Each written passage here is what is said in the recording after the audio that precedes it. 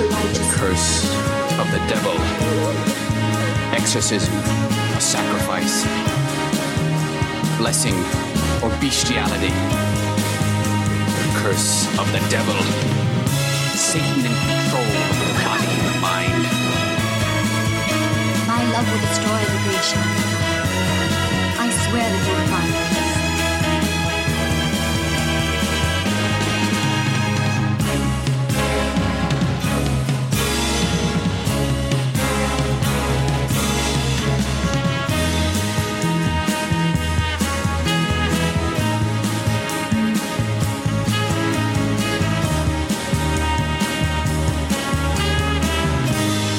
Hello and welcome back to the Naschy Cast. This is episode 67 and I am Rod Barnett. I'm Troy Gwynn. And tonight we bring you another very rare Paul Naschy film. Last time out we talked Shadows of Blood from 1988-ish. Yes, we're so happy that was not to be the last episode of Naschy Cast.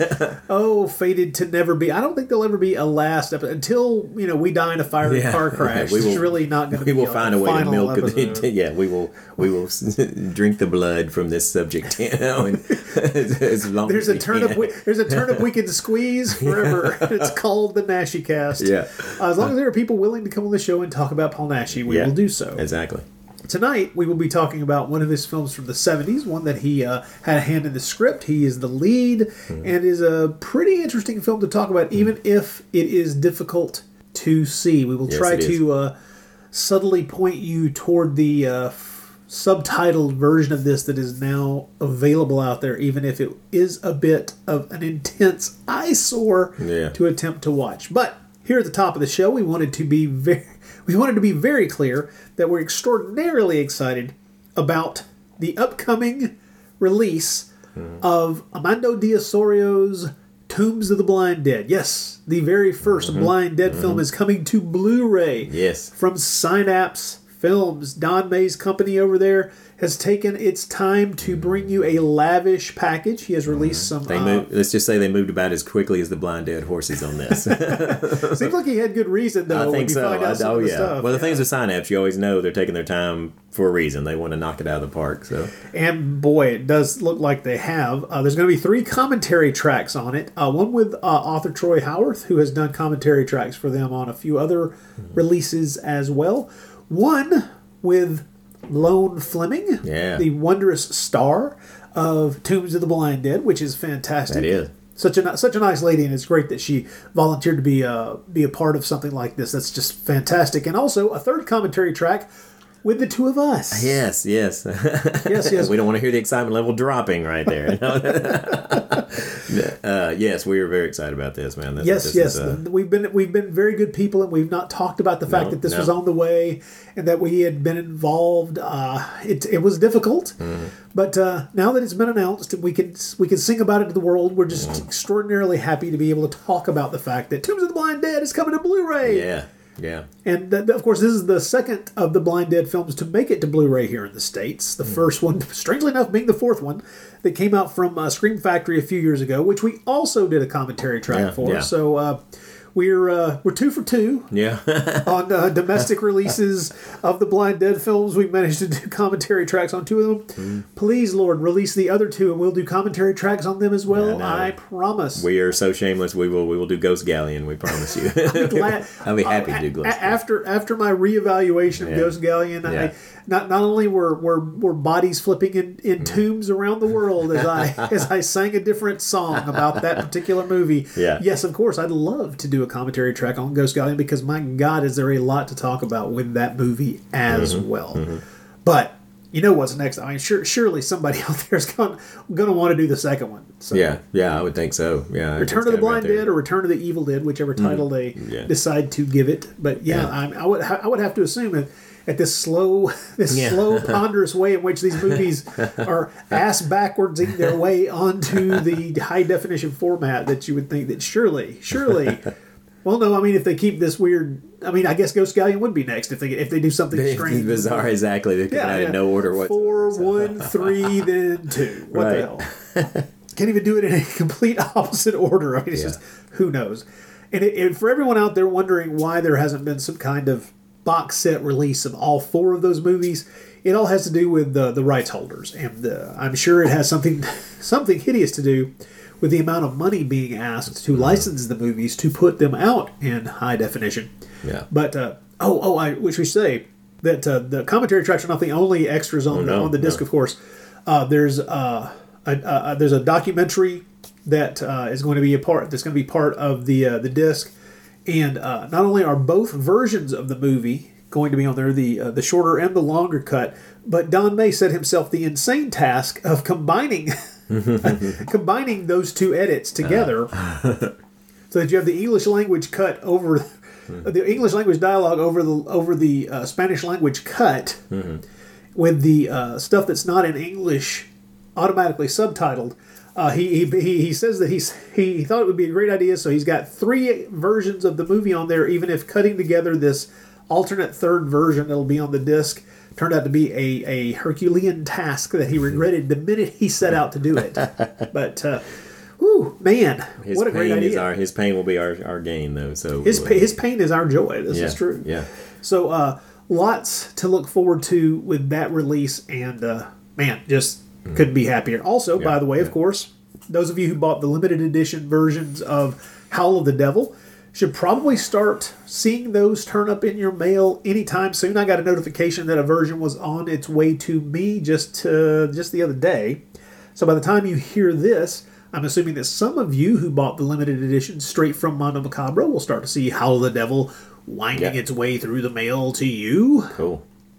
And then, of course, we can look downrange and know that, they've already announced, by the way, Mondo will be doing The Frenchman's Garden. So yes.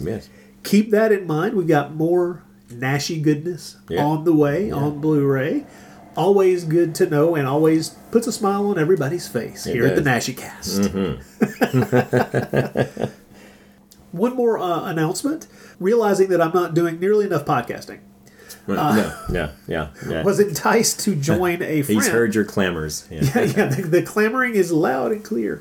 I just wanted to make sure that everybody knew that here soon there will be a new podcast that I will be a part of. I will not be... The only reason I'm a part of this one, folks, is I can't take on another task. I cannot. Doing the Naschy Cast and doing the Bloody Pit is more than enough for the free time that I allot to these things. But Adrian Smith, who is he's been on the show. He guested and did a little bit talking about a Naschy film last year. And we'll actually hear him on our mailbag. When we get to our mailbag, we'll actually hear his voice later in the show. So Adrian will be, you'll hear some Adrian at the end of the show as well. Mm-hmm. He's also been over the Bloody Pit talking with me about Cannibal Holocaust and a few Antonio Margheriti films and different things of that nature over the years. Well, he has decided to start another podcast that he's calling Wild Wild Podcast. And it's going to focus on Italian exploitation stuff. And he's going to divide it into seasons. And the first season that I've agreed to join him for is going to focus on Italian science fiction Italian science fiction movies, which I guess, Wild Wild Podcast should give you an idea of There's the clue. One of the movies that's going to probably be a part of this eventually. He and I will start that podcast here very soon. I will try to let everybody know with future announcements as well as we get those things recorded. And since I don't have to edit them, all I have to do is watch the movies and show up to be smart and fun. Now, I can be, maybe fun and possibly smart, but not both at the same time. So tune into that new podcast to find out which version which is it. You get the smart or the fun one, which will we get, Rod? Maybe some weeks you don't get any. None of it. But wanted to let everybody know about that now. Awesome. I look forward to that. And with that behind us, I guess we will look downrange to talking about this episode's film, and I'm gonna give the I feel my tongue twisting. I'm going to give the title of this a shot, at least right here. I'm going to tell you the title of this movie: Todos los gritos del silencio. Even with the accent, it doesn't sound right. but you're probably doing the best you can. Well, no, I think, sadly, I'm throwing an Italian accent. I think you are too. But I do the same thing. Onto the Spanish language, I don't think that it works. I think I did the same thing when I tried to. So, but yes, we think that means All the Screams of Silence is the best translation we can come up with. So, every translation that I've turned up is either that or what are you saying? So, yeah, right. What the hell? You say that to something like Siri or any other kind of artificial intelligence, and it sneers at you and thinks that you've had some kind of seizure. But Todos los Gritos del Silencio from 1975, a Paul Naschy film that now English speakers can actually see and comprehend. So hang on, folks. We'll come back and we will talk about that movie. Here's what some people are saying about the Projection Booth podcast. This podcast takes no shortcut in producing outstanding content. How they haven't become more widely recognized is beyond me. I love this show. Smart commentary, in-depth interviews, and great production. It's obvious how serious these guys take their podcast and bring that next level of professionalism that anyone would be hard-pressed to match. There are few things better in life than listening to people who are both passionate and knowledgeable about their subject matter. The Projection Booth, with their wide and wild range of film discussions, is one of those things. Simple as that. The Projection Booth is the highest quality film podcast around. I love the focus on cult films, witty, informative banter, and amazing interviews. The Projection Booth is the best podcast out there if you're a serious film lover. The Projection Booth podcast, with new episodes available every week at projectionboothpodcast.com. Prepare for a spine-tingling, nerve-shattering podcast featuring all your favorite monsters. You won't believe your ears when you listen to Monster Kid Radio. Hear your host, Derek M. Cook, and his ever-rotating stable of guests discuss your favorite classics and sometimes not-so-classic monster movies. Subscribe to Monster Kid Radio through iTunes or Stitcher, or visit monsterkidradio.net before the next weekly episode of Monster Kid Radio. Go through the archives for interviews with Sarah Karloff, Victoria Price, and Joel Hodgson. Listen to discussions about movies like Creature from the Black Lagoon, Island of Terror, and King Kong. And don't forget convention coverage from Monster Bash and the H.P. Lovecraft Film Festival, Classic Monsters, Modern Talk, and the head of Rondo Hatton, only on Monster Kid Radio. All the Cries of Silence, 1975, we think. In 1974, maybe. There's some fudging back and forth about the exact date of release. As usual, it almost always falls on the which country are you talking about scale of where when it got released. Anyway, I will go immediately to the videos reference work that we always use. Yeah, right. I think it's a good jumping off point for this. Remember, he had a hand in the screenplay, so Senor Naschy had some things to say about this. He says about this movie, a picture totally crippled and spoiled.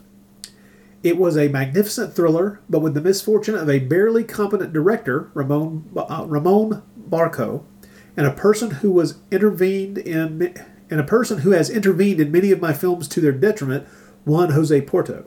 They ruined it. During the shooting, I had very harsh confrontations with the director over what he was doing with the film.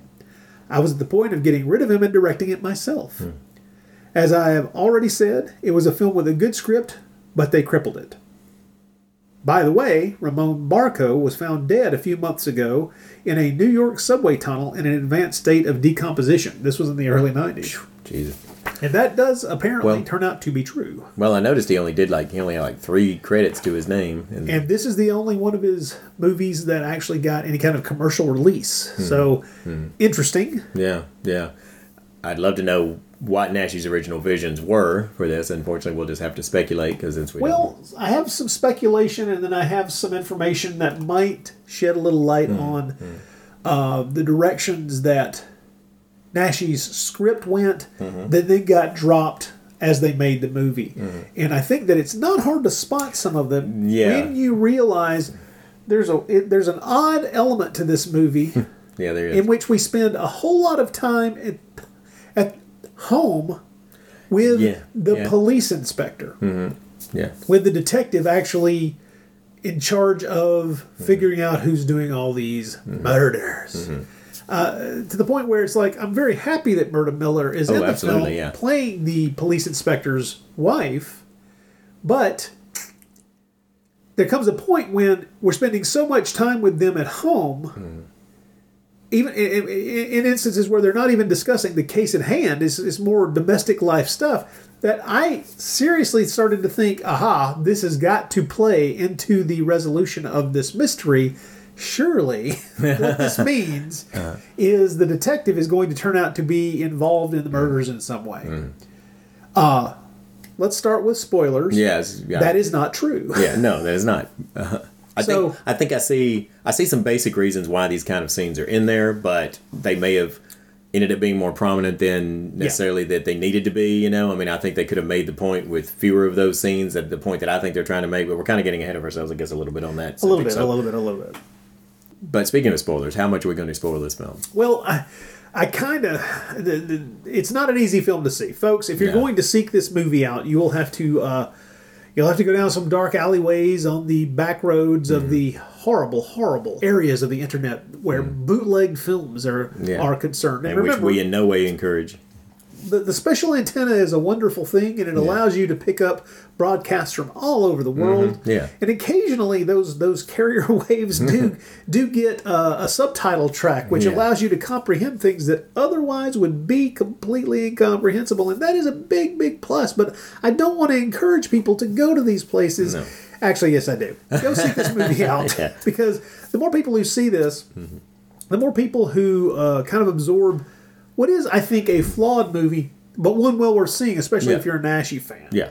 Because Naschy is very much the star of this. It's not a case where we got burned, where we get it and he's suddenly in it for like 5 minutes. I mean, Naschy carries this whole film. He's in almost every scene. Yeah. And a lot of them, he is the central character. So you do get lots of Naschy for it. So, yeah. And without spoiling anything, there comes several points in the movie where you start to wonder if he might not be the murderer as well. Sure. And it becomes really interesting the way that the movie plays with that aspect of it, and how at this point in his career, Naschy was nuanced enough an actor to pull that kind of performance off. It's actually pretty darn well done, even watching this shitty print. It is a rough print, believe us. It is tough to watch. Yeah, okay. The version that's out there, the only one that we know of that exists, does come from a videotape source. It is not... It's not bright enough. No. It's very smeary. There's points. It's another one of those prints where you watch and you think that there's some things that would mean more if you could see them better. You know, things you probably miss, literally, that would be important to the story, or at least would enhance the filmmaking experience if you could actually make them out and tell what they they are. There are other instances where the print is so bad and so evidently from a videotape that there are the video noise dropouts. There's that really bad, I forget what they call those, the thing where the image gets so crappy where you get those horizontal lines. That aren't not video noise but something else. It's just it's not a good print. It's the best available, I'm assuming, because I certainly haven't been able to find anything that looks better. But thank goodness we now have subtitles. And thank you to the people who did the subtitling. Yes. You're making it possible for us Naschy fanatics to finally see this movie. And, like I say, in this case, it's not an instance of feeling like we got slapped by a film that has been so hard to see, and then you finally catch up with it and realize, oh well, the chase was better than the catching. Yeah. In this case, it's not The Passengers or something like that. You know? Yeah. It's not The Passengers where it's like, well, that was a Greek salad. I'm not really sure what flavor that was supposed to be. I'm not really sure what the intention was. Yeah. No. Or like Mortal Sin, which was interesting, but Naschy had like one scene in it. So it's not a case of that either. Yeah, so good movie, but not not a real Naschy movie. Yeah. So in this instance, we get a full-on Naschy movie. Yeah. Co-written script. Flawed, but of the obvious genre that it is meant to be of. It is either a police procedural or a giallo, kind of whichever way you want to, whichever side of the knife you want to fall on, I guess. And it's got just some of that good 70s feel, 70s Euro feel that you like. So it's got a little bit of sleaze. It's adult in the way that. I find not to be insulting when I say it's an adult movie, and that it actually addresses some interesting ideas within the structure of its narrative about how its characters interact with each other, what their relationships are, the interesting trust issues and odd loyalty questions that in a let's just say, a better formed film would be really, really instructive on how to kind of move this kind of movie into an even more interesting area. Yeah. But here, it's we're dealing with what we've got. Yeah. And I'll just say that I encourage you to seek this out if you're curious. I don't think you'll be disappointed, but you also will not be finding a true hidden gem. Right. This is worth checking out, but not a classic. Yeah. Yeah, that's fair. I think, so if there's things, so we probably will be avoiding, there would be a lot of things we could talk about at the ending, but since we're, I guess, going to be avoiding spoilers because it's not an easy film to see, then if there's specific things you want to talk about with the ending, you can always email us directly and we can back and forth on if there's things you want to. Yeah, and here's the thing. One of the things that this movie does is, although you could argue that it doesn't play fair with you about who the murderer is, it at least is not something ridiculous. No, it's not. It's not a character that is dropped into the narrative in the last 15 minutes. Exactly. Yeah. But it also it is an odd choice. Yeah. Yeah. But it does work. I'll grant you when the mystery unfolds, it does work. But I tell you what, why don't we talk a little bit about how the movie unfolds, what the story's about, what Nash seems to have been playing with here, and then as we go along, we can probably talk a little bit about the things that work, the things that don't work, and then the problems that seem to have ensued during production. So.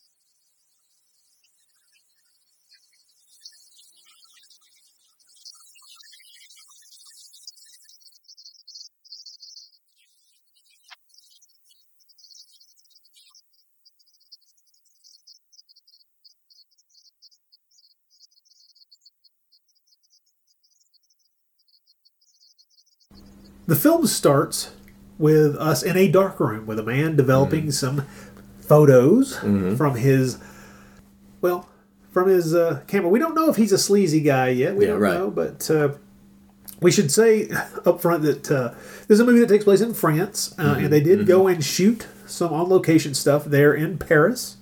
As a matter of fact, there's at least one scene in this movie that exists only to show you, without any doubt whatsoever, that we're in Paris, which has been. This is later in the movie. I just wanted to get this out there because I wanted, before I forget this. Watching the movie, there comes a point where Nash's character goes to these famous steps where you can see the Eiffel Tower in the distance. Right. In other words, that one image that tells you, there are two images that will tell you I am in Paris. The Champs-Élysées looking down toward the Arc de Triomphe. Right. And the Eiffel Tower. It's like, guess where I am? But, so it's like all it doesn't do is just, you expect a couple of moms to go by any moment, eating like huge long French breads, or something. It's like, can we get more French cliche? Yeah. It is like, no, not really. Let's make sure. No. But it's like the scene where he goes up and talks to this woman who's there on these steps being photographed because she's a model. Totally extraneous. Could have been handled 100,000 ways. Oh, God, that's bizarre. I know. But at the same time, it's like, God damn it, we paid money to be in Paris. We're going to get a shot of the Eiffel Tower in the background with our main actor in the foreground, or I'm going to hear the reason why. Yeah, it's almost like if you do a film in Paris, you've also got to have a fashion shoot of some kind. It's just. Oh, I hadn't thought of that. You're right. Yeah. Oh, well, true, I'd love to count sometime, to go back and see like how many I mean, even that kind of put me in the mode of feeling like, oh, we're in comfort, Naschy territory again, because how many of his films open with a travelogue? I mean, so many of them. True. Very true. Many of them open with just those opening scenes of whatever city it's not being filmed in, or how many, it's like, oh, England, or, you know what I mean? It's just... Oh, London. Yeah. Meaning that only about 2 days were spent in London. Good to know. Yeah. Well, I've heard that supposedly they were in Paris for 4 weeks, but I have doubts because I don't know how much money was spent on this movie, but that seems to be a bit excessive for it could be, who knows, but anyway, I'll put it this way: I'd be a little shocked if they spent not only that they spent that many weeks in Paris, but they spent like more than 4 weeks making the movie. Period. Yeah. But nevertheless, the movie does take place in France. And it starts in this dark room where this guy's developing photographs. A trench coat wearing fedora. Is it a fedora? I can't remember. Hat wearing individual. We can't see any distinguishing marks whatsoever. Enters the dark. Black gloves. Oh yeah, of course, black gloves. Enters the room and stabs. Actually, no. This is not a stabby thing. Yeah. Walks into the dark room and shoots this photographer dead. And then, of course, grabs some of the photographs that were being developed at the time and the strip of film that they were being developed from and exits the dark room. And this is where the title, if you want to try and make any sense of the title, it becomes, I guess, apparent, or I think it's apparent when you figure out that the mode of killing, the killer's preferred method is a gun with a silencer on it. Right. So... Hence the title. At least we can. As best we can tell. Because there's not a character in the movie that's deaf. Right. There's never a point in the story where someone hearing something becomes some kind of major plot point. Nothing of this nature. It's not It's not that. It's either a really cool title, sounds cool, or it relates directly to the killer's methodology, or nobody knows. We don't know. But it does mean that it does not lend itself to particularly gruesome or bloody deaths. So if that's what you're looking for in this film, that's not what you're going to get with a gun with silencer. The killings are more from a distance. Although the killer's quite a good shot, but that's a good point to bring out to people. If what you're looking for is a more grisly, gory version of the Spanish Giallo, it's not what you're going to get with this movie. That's true. I think I would think that. Blue Eyes the Broken Doll was probably a little bloodier. Oh, I would say, yeah. Just by virtue of some of the violence within it. Yeah. While not being overly violent a movie, if you discount the animal cruelty scene where they kill the pig. Yeah. I don't know. Well, the best friend / possibly only friend of this photographer is played by Paul Naschy, who is a journalist there in Paris. His name is Gerard Roland. Gerard. So, of course, we know he must be French. Of course. He's so French. And another way that we know he is French? He has a mustache. That says French so well, just like Clouseau. Oh wait, no, we get a character. We get a Clouseau later in this film, and he's a detective. I mean, that's the best thing about it. I know. And it's not, from what I can tell, it's not spelled exactly the same. Yes, it's slightly different. It's more like, it looked like it'd be more like Clouseau or something. But they say it Clouseau when they say it in the when you hear the voice, it sounds like they're saying Clouseau. Certainly does. But I will say that Naschy's hair in this film is not top notch. No. That's another reason why I'd love to see a better print of this movie, is just to get an idea, because I think the idea was that this guy is supposed to be fairly disheveled. Yeah. He's a journalist. He's not paying a whole lot of attention to ridiculous things like making sure his hair is all going in the proper direction, or that it looks like somebody gives a shit about it. So, but he does shave well enough to give us a mustache. Now, one of the first things that establishes about him, before you even see the actual character, is he has this mural of all these photos on his wall. Yes. And the photos it quickly zooms out from are photos that establish that he was at one time a professional boxer, and in addition to being a journalist. Now, this is one right off the bat, one of the cases where I'd love to see really nice print because I would love to get a better look at what this strange collage of photos all over his wall. We get the impression that most of it is from the woman that he's obsessed with through the film. Yeah. Also combined with a few pictures of him from his early profession, but I would love to see what more it would have told us, what more we could possibly glean from being able to see a really good look at this, wall and get a better idea of what all that is on there. Because in this print, you just kind of get the impression of a whole lot of photos all glued together on the wall. So, just as an aside, what's the percentage chance of us ever getting a decent print of this film? Well, I know it's probably. I mean, in all seriousness, not high because it's not a genre that people are going to be clamoring for. It's not like one of his horror films. Yeah. And so I would guess that probably pretty slim. I would think that we'll ever see a better. It could. I don't want to say never because we've said never before, and we've gotten pleasantly surprised. What I'm wondering about is, since we do know that The Frenchman's Garden is going to be coming out, and that is a period crime movie. Right. It does make me wonder, because there are a slew of Naschy's crime movies in the 70s and 80s that I would love to see get some kind of actual release. If people could, you could package them as a set with a theme, I think would be a really cool way to go with it. Like Naschy crime films, as like gets 4 or 5 of them together into one set. I think would be a cool Naschy thrillers. Naschy thrillers, then you can something, include something like The Sniper, or Sequestro, or my God, this movie, Commando. Although outside of Spain, I don't know how much Commando Texia would really.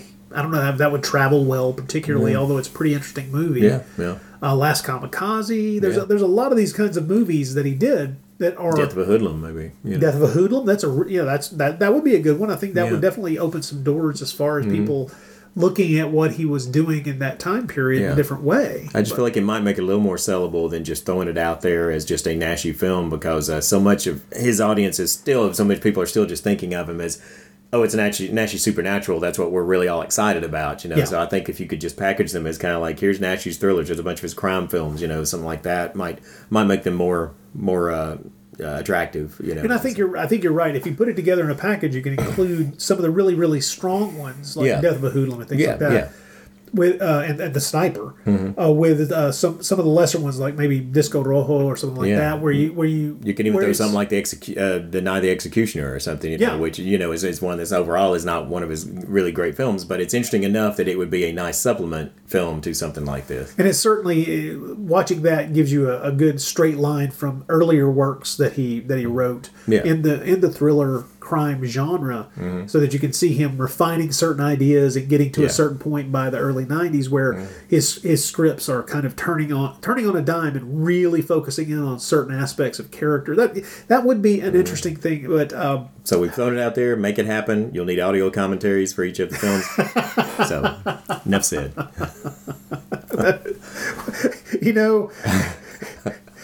I'm glad you're here to point things like that out, because all I'm thinking is, if you were to do double features, what would you pair with what? And you were already like, send us jobs. My God, I hadn't thought of it in those terms, but okay. I am a mercenary like that. So. and it's good that one of us is. Yeah, that's right. It just most of the time it can't be me. I can only get excited and thrilled when I find out something is coming, and I'm like, ooh, I want to talk about it. Anyway, back to this movie. So of course, we're then introduced to the police detective who's in charge of investigating the murder of this photographer. And this is interesting. This is something that I feel is so very 70s in its execution, if not the basic idea. The detective who's in charge of this investigation is also a friend of Naschy's character, Gerard. And so he calls him to let him know about what has happened. Yeah. And then Gerard immediately shows up to the crime scene, and the detective, either out of friendship or out of the possibility of getting some useful information out of him, lets him stick around long enough for Naschy's character to actually realize that there's a little bit of the tag end of the roll of film that got ripped off the wall by the killer, and he notices it and starts looking at it, and so that's essentially a clue that might have possibly been missed without him being there. But it's also that kind of thing where you're like, this guy's not a cop. yeah, right, yeah. And him being there and being you're talking about the way that like films from that time and before, like kind of just like they let people trail along on crime investigations that would never really in real life be allowed to intrude on crime scenes and trail along on crime investigations. They would immediately pushed out out the door with a street cop essentially getting all the information and going, you will come down to make a statement immediately with all the information that we need from you, but you do not go into this building. Things like that. But I've noticed that one of the things you have to accept if you're a fan of the thriller cop genre is that sometimes rules are for idiots. Well, one of our favorites was Pieces, where the guy basically enlists the cop basically enlists the kid from the college to go into all these dangerous situations and do all this looking through all their secret police files and everything to help him. Yes, but then almost nothing about Pieces. I know Pieces is not. That's kind of low hanging fruit there. That's the lowest of low hanging fruit. I mean, there's just nothing. There's nothing. Pieces is synonymous with nonsense. It is. So. Yes, it is. But in this case, because of the friendship between or at least I don't know. Sometimes I think friendship may be the wrong word. It's more like grudging acquaintance or something. I don't really know. Yeah. Well, with Commissario Alain, which is our main cop here. Another thing too is very true to this genre, and the detectives or main cops always have to have some sort of quirk. Some sort of nuance. A lot of times it's just something to substitute for. It's some kind of character trait. It's a substitute for characterization. In this case, Alain has his ulcer. Apparently, his ulcer is what defines him. So his ulcer is kind of his shtick, his kind of ongoing shtick of this character, is that he's plagued with ulcers. Well, the actor who's playing this character is Maximum Valverde, which sounds like the description of a field. Yes, it does. It's extraordinarily green. Maximum Valverde. But he's a Spanish actor that I have to say, a number of the people who talk about this movie don't have kind words to say about him as an actor, but I got to be honest, I've only seen him in a few other things. I saw him in Violent Bloodbath, which was made around the same time, which is an Armando de Osorio. Wait a minute! No, I'm sorry. It's a Jorge Grau film, and it's a nasty little crime film, which is with actually Marissa Mell. You got me there. Yeah, it's definitely worth checking out. It's an interesting little movie, but he was also in Sequestro. Yeah, Sequestro with Nashi. Oh, and Tragic Ceremony for Ricardo Freda. As well as a movie I'm interested in called Barcelona Kill from 1973. The story of a female journalist and her boyfriend who inadvertently get involved with murder and mayhem and must run for their lives, pursued by the Barcelona mob. Ooh, sounds good. Yeah, I know. It sounds like exactly the kind of movie we'd have to watch it in just as shitty a print as we had to watch this movie. Yeah, exactly. Yeah, I know. But it has Linda Hayden. Linda Hayden, yes. Yes. Anyway, Sylvia Solar. I know. If you start thinking about it, you're just like Eduardo Fajardo. Yeah. Why aren't all these movies available for me to see? It sounds like it'd be a great Beyond Nashi. Yeah. It really kind of does, doesn't it? It's like as soon as something like that catches my eye, it's like, yeah, I know. Why did my eyes stray? Now I am betrayed by my lust to see this film. Oh my goodness! But nevertheless, he is. We do spend a little bit too much time with him and his wife in their home. Mm-hmm. Talking about his ulcer, occasionally talking about the crime, talking about the continued the corpses that continue to stack up throughout the course of this film. Now I do like her. I do get a kick out of her character. I mean, in the way that she kind of just. Well, I like the way the two of them interact. Yeah, I think exactly. They play together. They play together well. Right. You're right that we probably get maybe too much of their thing going on there. Kind of, but. I said earlier that I think I do see a certain point to these scenes, and I think part of it is to contrast with Paul Nashi's character, Gerard Roland, his loneliness. He's such a lonely, isolated character, and I think it's to contrast with what the detective has. For all that he has to deal with, he gets to go home to somebody who supports him, who can kind of deflate him a little bit when he's kind of gotten too full of himself, like she does, and that's the fun. Their part relationship, relationship is so healthy on every level that we can see it. Yeah. That it is the contrast, because Naschy's character is very much the loner. He claims at the beginning that the photographer who was just murdered was his only friend. Yeah, yeah. And it's like, really? Because we see you interacting with some other people who seem pretty friendly toward you too. So you antagonistic douche. Yeah, right. Yeah, and then he turns right around and talks about how he hadn't talked to the guy in forever. So what does that say about him? Exactly. If this man was your best friend, it's like, well, what are you doing? Just sitting at home brooding and drinking? Which, from what we see in the movie, is a possibility. Yeah, I mean he's not a overly likable guy, really. I mean, Naschy particularly. I mean, that's intentional. I think to play him that way to show how much this guy has cut himself off from everybody else, and also says something about it's almost a thing of it's a thing that's never said, but why we sort of realize why he had problems with the relationship that he tries to have. The woman he's obsessed over who's gone missing, his ex or whatever. So right. So what we have here is him attempting to connect with his girlfriend, who he apparently hasn't seen in a couple of days. Goes to where she lives, speaks with her roommate. The woman is out of pocket, and he just leaves. He says, "I've tried to get a hold of her. Can't get her on the phone. Try, when you see her, have her get hold of me." And this becomes a reoccurring theme for about the first third of the movie, where this woman is completely absent from the narrative, and yet she's talked about almost all the time by Naschy and by her roommate. Yeah, and here's a part where I would love, one reason why I'd love to see a really good print of this film is because one of the interesting things I think it does, and Naschy, for whatever he said about this director, I don't particularly think this film is that terribly directed. It's not greatly, it doesn't impress you with its directing either, but I don't think it's, for the most part, I don't think it's too inept. I don't think it's real inept either. I don't think it's inept, but I think it could have been better. Oh, absolutely, yeah. But one thing I think was a neat choice, whether it was in the script or whether it was the cinematographer or the director, but it's hard to appreciate it in this print, but whenever Roland has these flashbacks to his time with his girl, they're so stylized that you kind of get the idea that it's probably not how it really happened, that it's what he's just seeing. They're very bright. They're bright even in this print, and I think it would have contrasted even more. It kind of reminded me of the same sort of scenes from Blue Eyes of the Broken Doll. Remember when he has those flashbacks, they're in such an unreal setting. But, and in this, it's like this film is for the most part kind of, your typical 70s crime thriller, gray, kind of, darkly lit. Kind of gritty, kind of realistic. Yeah. But then those fantasy scenes where she's talking to him and he's seen it as this blissful life that they had together, where they're professing their love for each other, but everything's suddenly all bright, and I think it would stand out even more in a really good print. But I think it kind of underscores the whole time you're kind of thinking this is the unreliable narrator sort of thing, that he's seeing these things in a way that they probably didn't really happen, because we've seen outside what a difficult person he is and scary character he can be, and how he's quick to anger. He's quick to make a snap judgment and do something that he'll regret later on. Yeah.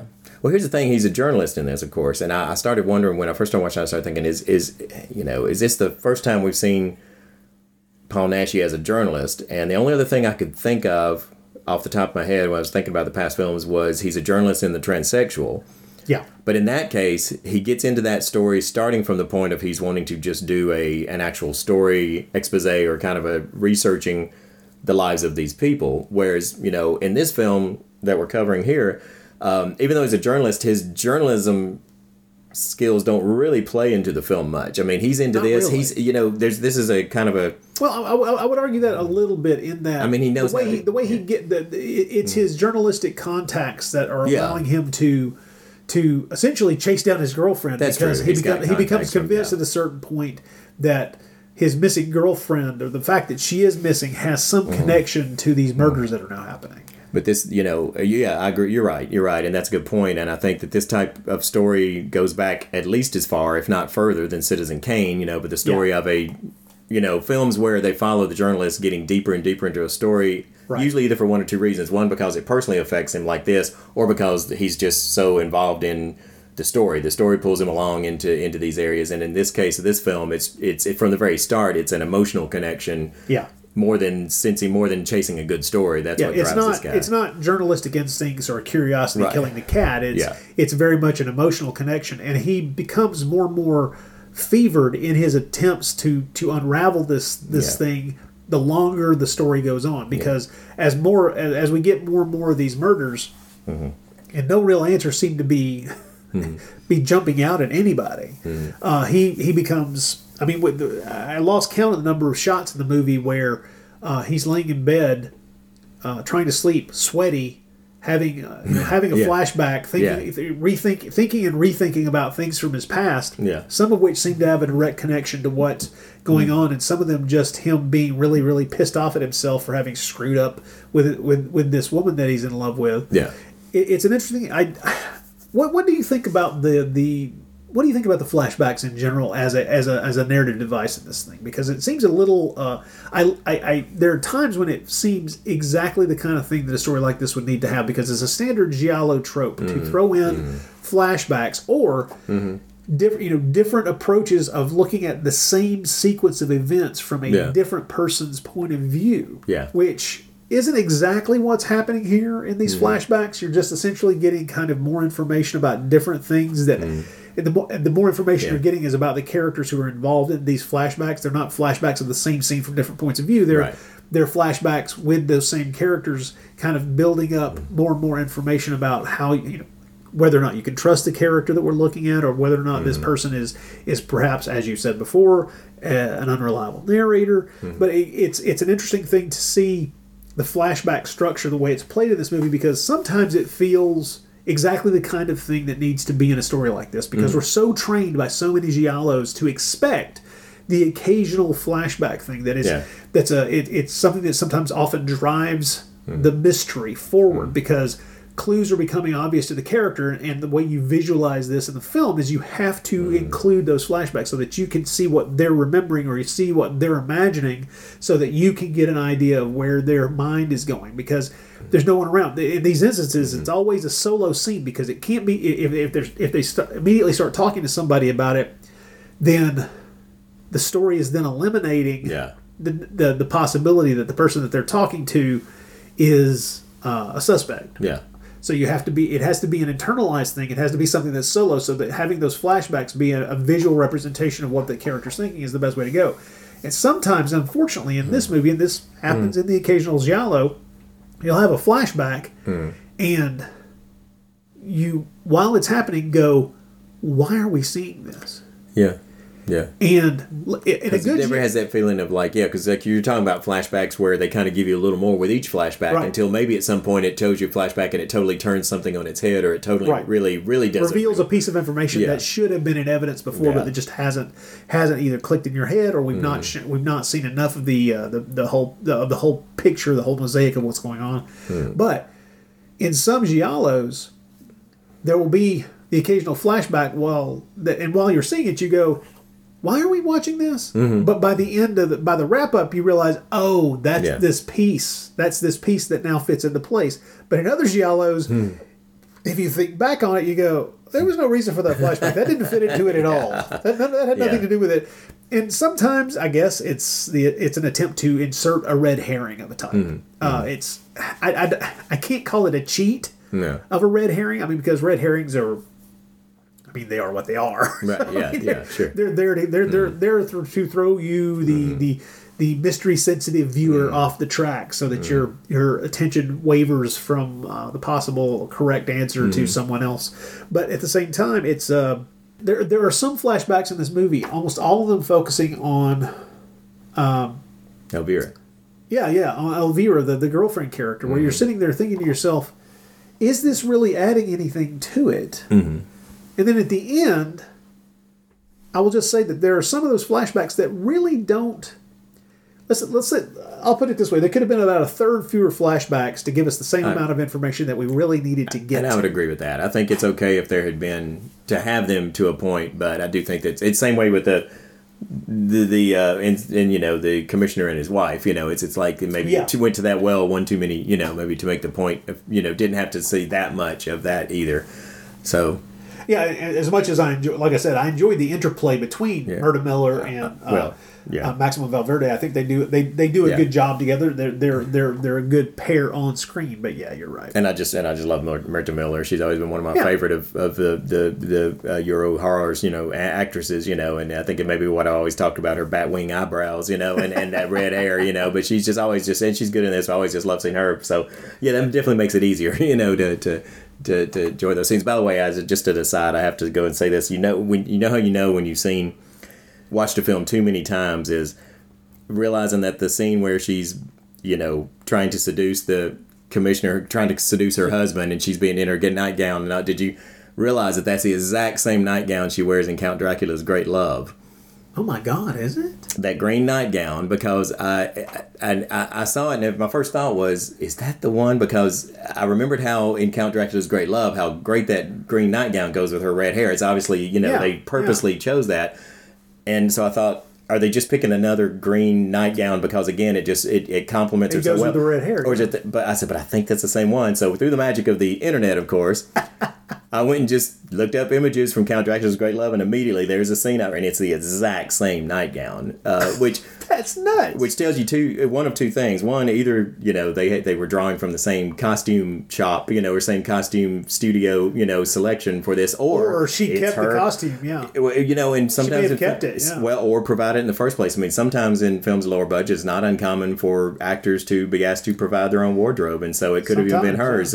But I just thought, when I saw that, I thought, that's the thing. It would be my guess that the costumes were provided in Count Dracula's Great Love, because in the scene you're talking about where she's wearing the green green nightgown, the whole point of that scene is that those three actresses are dressed in different colors. That white, pink, and green. That's right. And it's very specific to their skin tone, and the whole idea is to provide. I mean, that's one of the most beautiful little colorful structures within the visuals of that movie, and so. Wow, that's I know. That's when I saw it. I was just, you're right. She may have just kept the gown from that shooting. Who knows? But I just thought to myself, I was thinking like, okay, I've seen that film. When you think those kind of things, you spot those kind of things, you've seen a film too many times. Well, add that question to the long list of questions for Murta Miller. Exactly. If we ever got to interview her, I got to thinking recently, because we were talking about. We were talking about Julia Sali as an aside, and I got to thinking, it's like all the myriad of questions. It's like the 24 questions that I would want to ask her that are very specific questions about her career and very specific things about her years in the movies. And it's like, no matter who, if anybody ever got to interview her, I have 24 questions that I know nobody is ever going to ask her. Exactly. And it's like, who knows if she would have memory enough to be able to, really answer these questions at all. I guess it's the same with Murta Miller or almost anyone from this period. Well, I can pretty much guarantee no one's going to ask her, is that the same green nightgown you wear? Unless it's me, unless I'm the one that gets here's the thing. That might be something so weird that she'd remember it. Yeah. You've seen the same green nightgown in two different movies? Yeah. Maybe this kind of thing where she was like, oh, well, yeah, let me tell you the story. Who knows?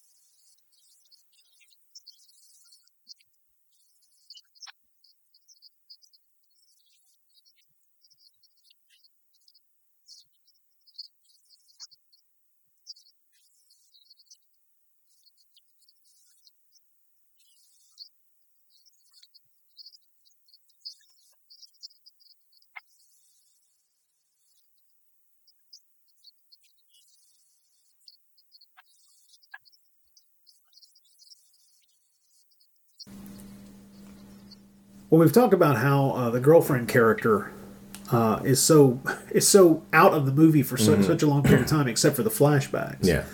That it started to make me feel. I don't know if you thought this, but it started to feel a little bit like What Happens in the Third Man, where yes, we talk and talk and talk about Harry Lime. Yeah, right. Yeah. Long before we finally meet the Orson Welles character. Yeah, very good point. I hadn't thought about that, but you're right. It's very much that kind of thing. This person has become so talked about in the film that there's just presence through the film. Right. You know. To the point where... Yeah. And the idea, I think, may be not necessarily what happens with Harry Lime in that film, but more along the lines of we're talking about this woman. Mm-hmm. Is she still alive? Mm-hmm. Yeah, right. And it's something that the film plays with a little bit. It does. That the idea that she might, and to the point where a character at one point actually does say that they're a little concerned that she hasn't turned up yet, and. Well, I think it's also supposed to certainly feed the idea of her as another potential suspect in our minds as well, or a potential victim, right? Which I think is also pretty interesting, because then if you start thinking down that road, it's like, well, wait a minute. So all these fevered flashbacks that we're getting from Naschy's journalist character wrapped around the fact that he's trying to that he's avoiding thinking about the fact that he's killed his girlfriend in some fit of jealousy. Yeah, because the conversations with the roommate character, who's very obviously very interested in betting Gerard as well, right? Because this is of course a Naschy film. He writes the script, so yes. Of course all the women want to have sex with Naschy. But the question becomes: is she a victim? Is she the perpetrator? And is that why? In other words, is that why she's off stage? Is she dead? Is it going to be revealed? Crap, we find the body somewhere. But the film plays a much more interesting game with that than I assumed it was going to be one of those two, and we get a slightly more interesting idea there. Did you notice there's something about this? There's a film just made a few years before this that this seems to be attempting to kind of ape in style and in kind of the way it's structuring itself with these weird flashbacks. It seems to kind of be, it reminded me a little bit of All the Colors of the Dark, the Sergio Martino film. Okay. In the, not that we got a bunch of hippies, or some weird drug taking or something like that going on, but we do have a similar attempt at the style that Martino used in All the Colors of the Dark. Not nearly as effectively. Right, no. Martino's a leagues better director than this film had, without a doubt. Yeah. But I found that interesting. I also, I'm kind of curious what you think about this, because Naschy's character is presented as someone who has been a boxer in the past.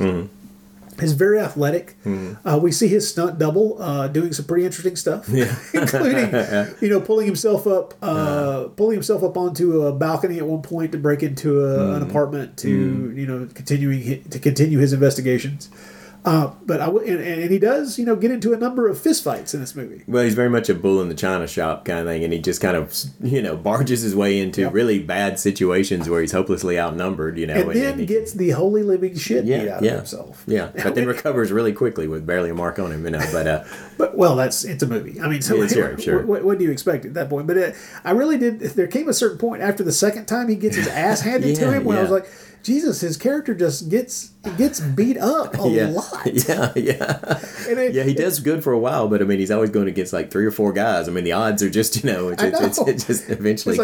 And one of those times where he's handed his ass, which I think is like the third time he's beat the hell up. Yeah, it's like that's one time where you're like, okay, I mean, you've pushed on the wrong. You've asked the wrong questions about this rich industrialist businessman who seems to be tangentially related to possibly a relationship of some sort involving blackmail with your girlfriend, and possibly also connected to these murders, especially the murder of the photographer, because something seems to be going on there. So, the fact that this guy, hires some goons to beat the hell out of him. Okay, that's the one where you're like, okay, well, there's not really any way that this investigative reporter could have avoided that one, because he's asking questions the wrong way. He is being that that questioning bull in a china shop, as you said. But at the same time, he also is just like, there came a point when I was like, is he just looking for people to beat the shit out of him? He's just that guy. Yeah, and is it part of his? Yeah, and is it part of his self-loathing? Is there something that he thrives on with it? Just that he's just punishing himself for endlessly with this kind of stuff. And it's at this point, the reason I bring that up, and you hit the nail on the head. The way Naschy's playing this character, first of all, I like his characterization. I like how he's good. I like how he's portraying the character. Yeah. And it makes me think that one of the frustrations Naschy had with this is that he really seems to be working his ass off to play a nuanced character, a character who, although quote-unquote the hero of the story to a degree, he's also definitely not a completely likable guy. Yeah, yeah. At this point, by the time he makes this movie, he is primarily known as a film, as a film star for playing, tortured, sympathetic characters. That is in general his, if for lack of a better term, shtick. That's what he's kind of known for. Yeah. So getting a chance, as he does in these crime films instead of the horror movies, to play a very nuanced character and to have had the opportunity to write the script and to kind of cast himself into that position and to write that nuanced kind of character for himself and to work his ass off, and then to feel that the movie got sabotaged by the director and the producer and the people who are involved behind the camera. That has to have been I think that if you were to dig into it and start asking for specifics, that has to be the thing that's really the nub of it, which is that he feels like at least I would think, he has to have felt like he worked his ass off to put a really good performance on screen. Yeah. And then it gets shit canned to a degree by things outside of his control. Yeah. Yeah.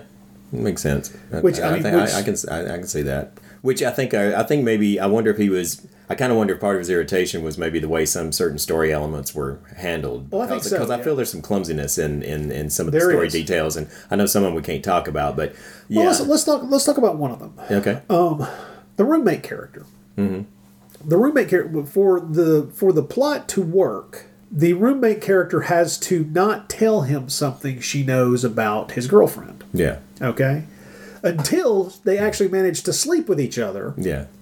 And then she opens up and tells him this thing that she promised her roommate, his girlfriend, that she would not tell him. And it's one of those things where this character should have known that things were going to go a lot better if she went ahead and imparted at least part of this information to Naschy's character earlier in the story. It would have allowed him to avoid at least one ass kicking. Right. But that is a clumsiness in that we're asked to believe a character is spending most of the movie wrestling with the fact that she's keeping something from this guy that would be of extreme help in what he's trying to accomplish, and only after they have sex together is she willing to spill the beans. And it's like, I understand that from a male perspective that yes, the woman after the sexual congress will now feel trusting enough to tell the male the secret information that will allow the wizard to do the thing that the wizard needs to. It's like, no, it's the, let's just say, without giving anything away, this character is smart enough, the roommate character is smart enough to have known that giving this information was probably a really good idea days before she does it. Yeah. So that's one of the bits of clumsiness that I feel is there in the plotting. And I don't know, we don't know, and we will never know, really, I guess, what the changes that were made that really frustrated and pissed Naschy off, whether that was something that he built in as a flaw without thinking of it as a flaw.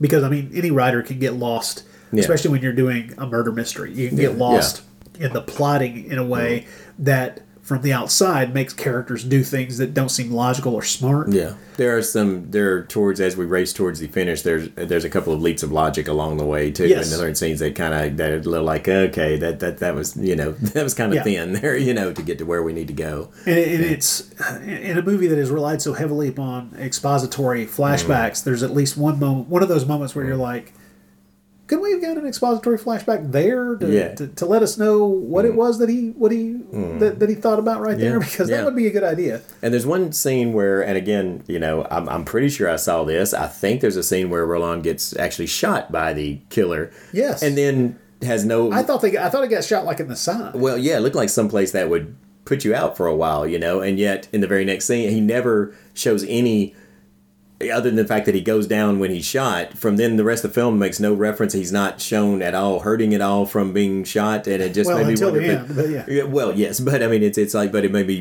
but when it's convenient, yes. He seemed like it just seemed almost made me feel like that the things were filmed. They may have been filmed out of sequence, which is the way films are made, but it seems to me like somebody lost the thread, like there was a continuity problem there. Exactly. In there, that I think was just a part of, again, just kind of a little lackadaisical, not as tight a rein on things as should have been had. Yeah, it does seem that that production problems might have interfered with getting the script on film the way it probably should have been done. Yeah. But here's something that bothered me. I want to see if it bothered you, because to me, I don't know. I have no idea, again, whose fault this was, and maybe I shouldn't be as inordinately disturbed by it as I was, or just frustrated by it. But one of the first things that happens in the film when the photographer's shot is his film is stolen. Right. Okay. That's almost like a version of Chekhov's gun. If you introduce it in Act 1, you got to fire it. If you show a photos being stolen in the first of a film, at some point you got to show us the picture. What's in the photos? Now we do find out by talking. We find out what those photos revealed. We never actually see the photos. To me, that's a kind of a you're dropping. That's like 101. Right. That's like mystery. That's almost giallo. I mean, that's visual storytelling 101 to a degree, especially in a giallo. Yeah, you've got to have the now. Admittedly, in this print, we wouldn't have been able to tell what's in the photo anyway. But yeah, it's like, come on, you've got to show at some point in the film. You've got to show that photo. It's so weird. There's a couple of photos that we get that are shown to people in the movie just as little asides, things that don't really necessarily add anything to the plot that are clear as day. Like when the photographer there's this flashback where he coming out of the elevator and pulls out this photo to show to Nash's character, and it's it's like a gorilla. And he's just giggling and laughing because he thinks it's hilarious, while Nash's character looks at him like he's a lunatic, and it's just like, we could see that picture just fine. But when the face of the guy in the fedora and the trench coat is revealed, it's like, or the person in the restaurant who's dressed in that same way, it's like, we don't get that picture. We don't get to see that picture at all. That's not shown. Exactly. It's like you find out why it was stolen, but it's like you could have, you're supposed to have the scene where at some point somebody finds it and like, oh my God, that's why it was stolen. And, instead somebody just talks about it. So anyway, that just bothered me. I don't know. I can completely comprehend it. Yes, I do.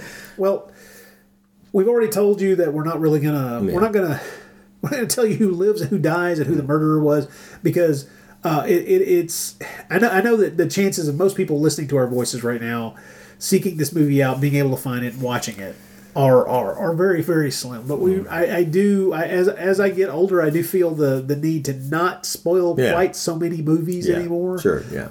If there's a Blu-ray out there or a really good DVD that's been around for years, there's a certain tendency for me to just think, if you want to see this, you can see this. Yeah. This one's a little more difficult. And so I tend to want to err on the side of not giving away certain things, because I have to admit I like the ending. It's weird. It is weird. It's a weird ending. as only Eurocrime or Euro films could end in a weird, and it's that level of weird where it's like almost feels not just the way they ended, but almost feels like they cut it like one frame too soon or two. It's just like bizarre feeling. I know. It's like end. It's like, did they run out of film? Did it just run out of the camera and they're like, we don't have any more? It's that kind of. Did they get tired of ending? They just decided, oh fuck it, it's 80 some odd minutes long. We're done. wrap this thing up and send it to a theater. Get it out of here. I don't know. But okay, so we've talked about how the good, the bad, the kind of odd, how little we can make firm, satisfactory judgments of the film because of the print that's available. But I did enjoy this enough to rule it somewhere on the 1 to 10 scale, kind of somewhere between a 5 and a 6, because it's clear there's enough there for this movie to be pretty good if we had a really good looking print of it. It's worth salvaging. It's worth This is one that I would want to. Let's put it this way. I think that this would be a more interesting view if you had perfect prints of both this and say Disco Rojo. Mm-hmm.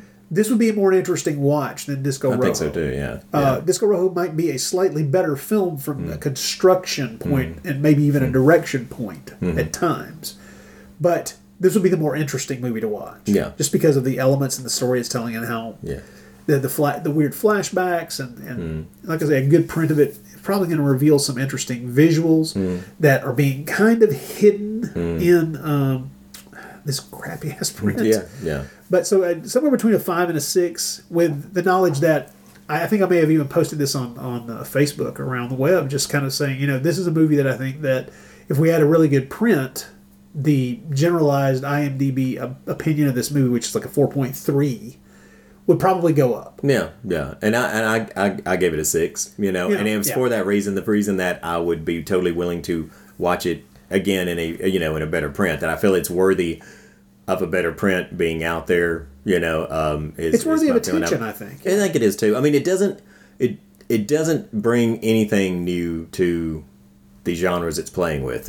Most everything in it has been done and probably done better in other places, but it's a pleasure for Naschy fans because he's very good in it. Yes, and it's an interesting enough story. I mean, it's interesting enough story that I think it at least keeps you interested in what's going on and through it and invested in finding out. What is the solution to the mystery? Oh, I was very curious. I was very curious watching this the first time, going, well, well, I'm pretty sure, mentally I was like, well, I think I've eliminated this character and eliminated that character. Yeah. But I did keep waiting for them to pull some really bizarrely unexpected thing like, it's Murda Miller. Yeah, it's a cop wife. Just something like, well, talking about bizarre, and we didn't mention her, another one of the Naschy verse players, Blanca Estrada. Oh, true. That she's killed, her character's killed pretty early on. Yeah. And then she shows up in a vision of Roland's wearing a black wig, and then he later actually runs across her. It's the fashion shot we were talking about on these steps, the Parisian steps. Yeah. And it's a scene that means nothing and goes nowhere. She just basically says, "Oh, that was my sister. Now get out here so I can do my photo shoot." And it's just, why was that there? That's totally pointless. I don't know. You're right. It makes 0 sense. Before we go, I did want to point out that the actress who plays Elvira, the girlfriend character, her name is Rosa Valenti.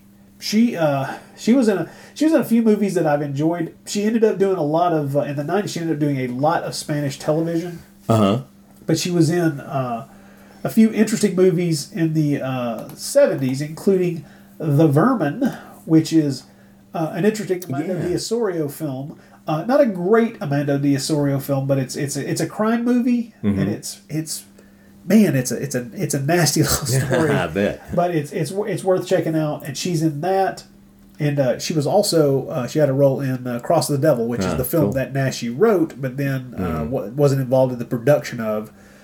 So few little connections here and there to the Spanish horror world for that actress, but. Yeah, she's very attractive in this movie. She's one of those. She's featured in this movie in a way that points to her being some kind of idealized female for the sweaty, nasty, Naschy character as he freaks out, has flashbacks, and drinks too much and does the things that he shouldn't be doing. But this is an interesting Naschy film, one that I'm now glad that we've been able to see. Yeah, and I'll say too for the more salacious of you out there, just we had mentioned earlier that if you're looking for gore, this is not your film. No. If you're looking for nudity, it's not either. I can tell you this though, there are so many opportunities to have filmed unclothed versions that I can almost guarantee you that they did. However, I can't see any evidence that this was released anywhere other than Spain, and so I don't know if any of that stuff was ever seen anywhere. But and it probably doesn't exist anymore. But I'm almost sure that there was unclothed version of these scenes filmed because there's so many places where you could do that. Yeah. There's at least 4 sequences I could think of, and there might have been more depending on how salacious Murda Miller's scenes with the husband character got. Right. So you're right. I was thinking that a couple of times as well. There's scenes with very little clothing on, but no actual nudity. So yeah. So, in other words, all of you filthy-minded bastards, dial your expectations a little bit lower on that scale if you go seeking this movie. So that will be All the Screams of Silence. Yeah. 1975. Am I right? Yep. Or as we said, maybe 1974. It is hard to tell with some of these films. Yeah, different places have different release dates. It's hard to know depending. And of course, like I say, if we ever get any of these Naschy crime films on Blu-ray, I wouldn't mind if this was one of them. Me either. Not at all. All right, we'll be back with some letters from the mailbag in just a moment. I am Dr. Lee Cushing. Welcome to my Chamber of Horrors. Dr. Cushing's Chamber of Horrors is a monster rally novel in the tradition of the classic Universal and Hammer horror film.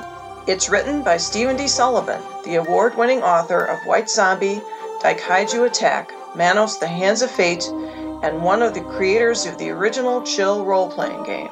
This book recreates the thrills of the classic monster versus monster film. We've got vampires, werewolves, mummies, psychic twins, scheming madmen, and plenty of unexpected chills.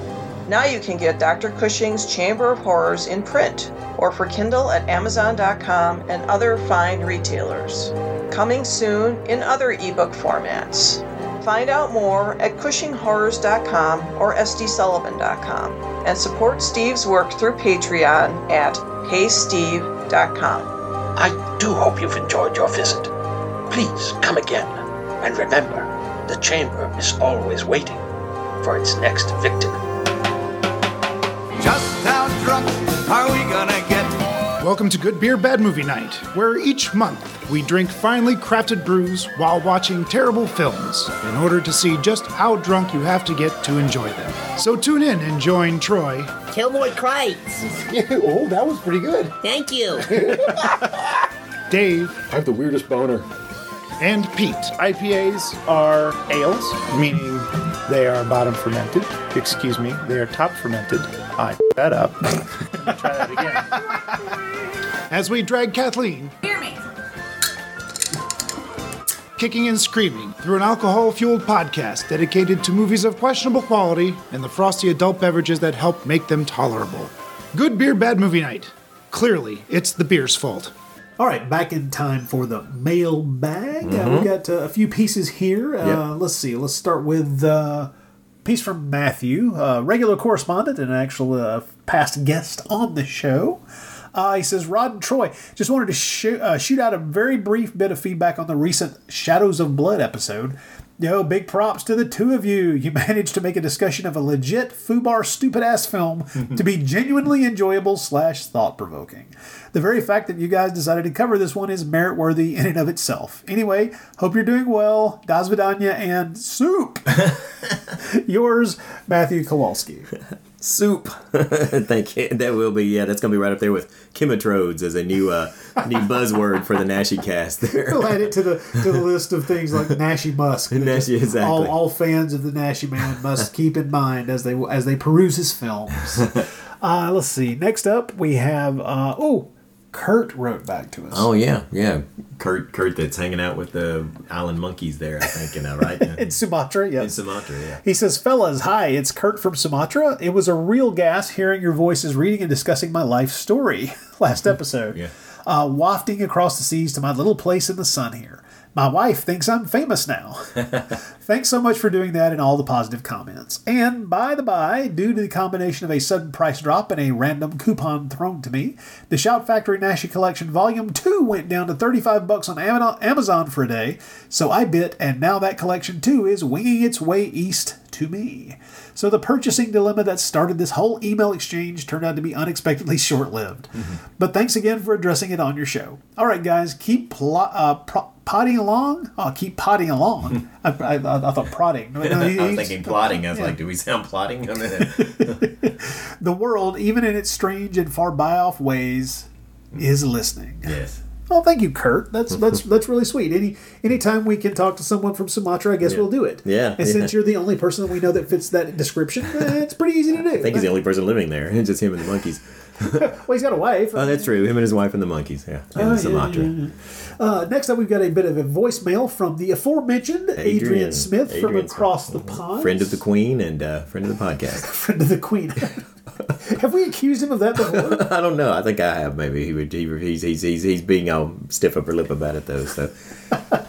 Hi guys, Adrian here with a quick message. Just listened to your podcast on the rather bizarre sounding VHS epic Shadows of Blood. There sounded like there was a lot of blood, but I didn't really hear much mention of any shadows.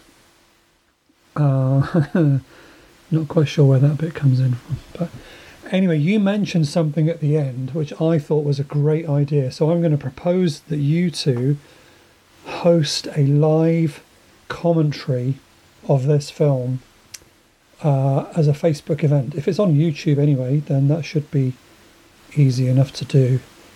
And we could all tune in and listen to you two talk us through the film, because I think that's probably the only way I could handle watching it, is with you there holding our hands. So yeah, that's my great idea based on something that one of you suggested at the end of the podcast. So yeah, live Facebook event, you guys talking us through the movie. I would definitely tune in for that. In the meantime, I've got nothing else Paul Naschy related to say. I did, I don't know if I mentioned this before, I did buy the Japanese one. What's that called? The Beast and the Magic Sword. Very entertaining film. I haven't watched it with your commentary yet, though, I'm afraid, but that is on my list. Anyway, keep up the great work. Maybe one day I'll watch another Paul Naschy film. But maybe that film will be Shadows of Blood. Okay, thanks guys. Bye. Okay, so thank you, Adrian. I've had this thought before, and hearing Adrian's voice message makes me think of that. It makes this thought again, is that based on the response, based on his suggestion, just the overall response we got to the Shadows of Blood episode makes me realize that our listeners just really love to hear us suffer, I think. I think that's their overriding. They seem to get the most enjoyment out of hearing us confronted with You may be right. Yeah, things. I don't know. But I do think there's some merit to his idea. There is. Not necessarily a live stream, but the idea that Shadows of Blood is floating out there, readily available on YouTube as a video. We could very easily do a commentary for Shadows of Blood and just throw it up with the film there on YouTube. I think that is something that we may need to look into. I think. Yeah. If anybody has any like technical expertise on doing such a thing overall, whether what we're talking about or whether what Adrian suggests, some way to make that happen. We're a little technically challenged, but we've figured out things as we've certainly figured out things as we go. So if anybody has any thoughts on that, send them our way, and maybe we can do that. I'm sorry. Let's put it this way: neither of us are against the idea. It sounds like it could be fun, and that would really be the only Naschy film in total that we would do that way. Yeah, but we're not against that at all. That's not a bad idea. Yeah, it just we want to see a show of hands of who's willing to suffer with us, because that's the whole thing. Is we're not going to do this unless you're all willing to. Unless you actually want to hear us, Unless you actually want to hear us go through the entire running time of Shadows of Blood, and stare at the screen and be stunned in wonderment at what we're all witnessing at the same time. So yeah. Let's see what you have to say about this, folks. Okay. Yeah. Okay, one more here, sent by Lee. Says, well, it's me again, the big mouth who said Howl the Devil probably wouldn't be released due to Naschy's copyright infringing monster makeup. I just hope I'm not right for once and it's okie dokie with Universal and I get to see a decent print without the picture going wonky and tracking coming up. I did listen to the recommended Finding Drago podcast, and it was one of the most incredible things I've ever heard. By episode 3, I was convinced it was all a hoax, completely scripted or even ARG, but the truth was even stranger. The part where Alexei wears a wire to interview a librarian made me stop in the street and cry with laughter. That is amazing. Absolutely, it's fantastic. If people, once again, as we said in the Shadows of Blood episode, you need to listen to the podcast Finding Drago, the second season, where they talk about Lord Sidney Ling, which leads to a brief discussion of Shadows of Blood. You really must. It is a completely hysterical podcast. It's wonderful. Okay, back to Lee's email. He says, I thought people would think me mad, but everybody else is dead. Everybody else is dead, so it worked out fine. I also recommended highly, and also the documentary Author, the J.T. Leroy Story, which has some very interesting parallels. I have heard about that, but I don't know that it entails. So I need to check that out. Okay, back to Lee's email. It says, and after praising other podcasts, I suppose I should thank you both for yours, which I won't, as the last one led me to watch Shadows of Blood. I'll thank you for everything else, which has kept me entertained in this time of worldwide crisis. He says, I refer to the Kim Kanye divorce, of course. Thank you, Rod and Troy, from Lee. Thank you, Lee. Now, when he mentions that everybody else is dead, I wonder if it's because he's basically coming across them and strangling them all in 5 seconds, like in Shadows of Blood, just random people on the street. There's a skater, let's kill him, let's strangle him instantly. I wonder if there are people who live in Amsterdam who, somehow, were walking on the streets and ended up in the backgrounds of some of these shots, and if stumbled across this movie and gone, holy crap, there I am. Yeah. 30 some odd years ago, that's me. Yeah, that's a good point. My goodness. Well, thank you very much for writing, everyone. Yeah, absolutely. Remember, you too can do what Adrian did and record yourself if you want to send it to us as a voicemail, or you can tap things out in the standard typewriter type way and get things to us. I guess you can even thumb it. Thumb it now. Via the text screen thing. Anytime you would like. We'd love to hear from you. The email address is The Bloody Pit. No, that's the other show. That's the other show. That's right. You did that on purpose to drop a plug for your other show. Yes, I did. NashyCast@gmail.com. And we'll be glad to hear from you. If you've got some comments on this movie, which is not as easy to see as Shadows of Blood, because, of course, Shadows of Blood is just sitting there on YouTube for anybody who wants to suffer, I guess is the correct word. Drop us a line. Let us know what you got to say. We've got more Nashi shenanigans in the offing very soon, although I do think the next episode on the Nashi Cast is probably going to be a Beyond Nashi episode. Probably so. Yes. I'll try to make some kind of an announcement either over on the NashiCast Facebook page, because we're still trying to decide exactly which film to cover. Right. And then, of course, on the Bloody Pit, Troy and I will be returning to the 1940s Universal horror movies, where we'll dig into, strangely enough, a mummy film that Rod will not completely love. Yes, I know that. Say that again. I know the people aren't believing they heard that. Believing they heard you say that. Well, here's the thing. We'll talk about it over on the Bloody Pit. Yes, we will. It will be the mummy's tomb, right? I remember that. I hate to say this, but all the titles run together. Kind of run together. It's the second mummy. It's the second. It is the Mummy's Tomb. You're right. Yes, it's the second post-Karloff mummy film. Yes. It's the sequel. What done ripped off? Most of it's a prequel. Yeah. Friends, neighbors, thank you very much for coming to listen to us here on the NashiCast. Here in COVID-thick Tennessee, where both Troy and I have now been vaccinated. Woohoo! Yes.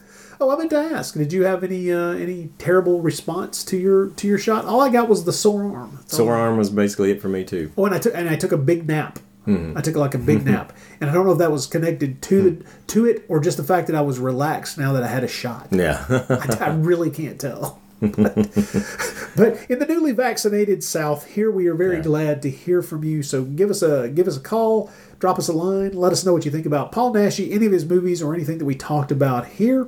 And we will be back fairly soon.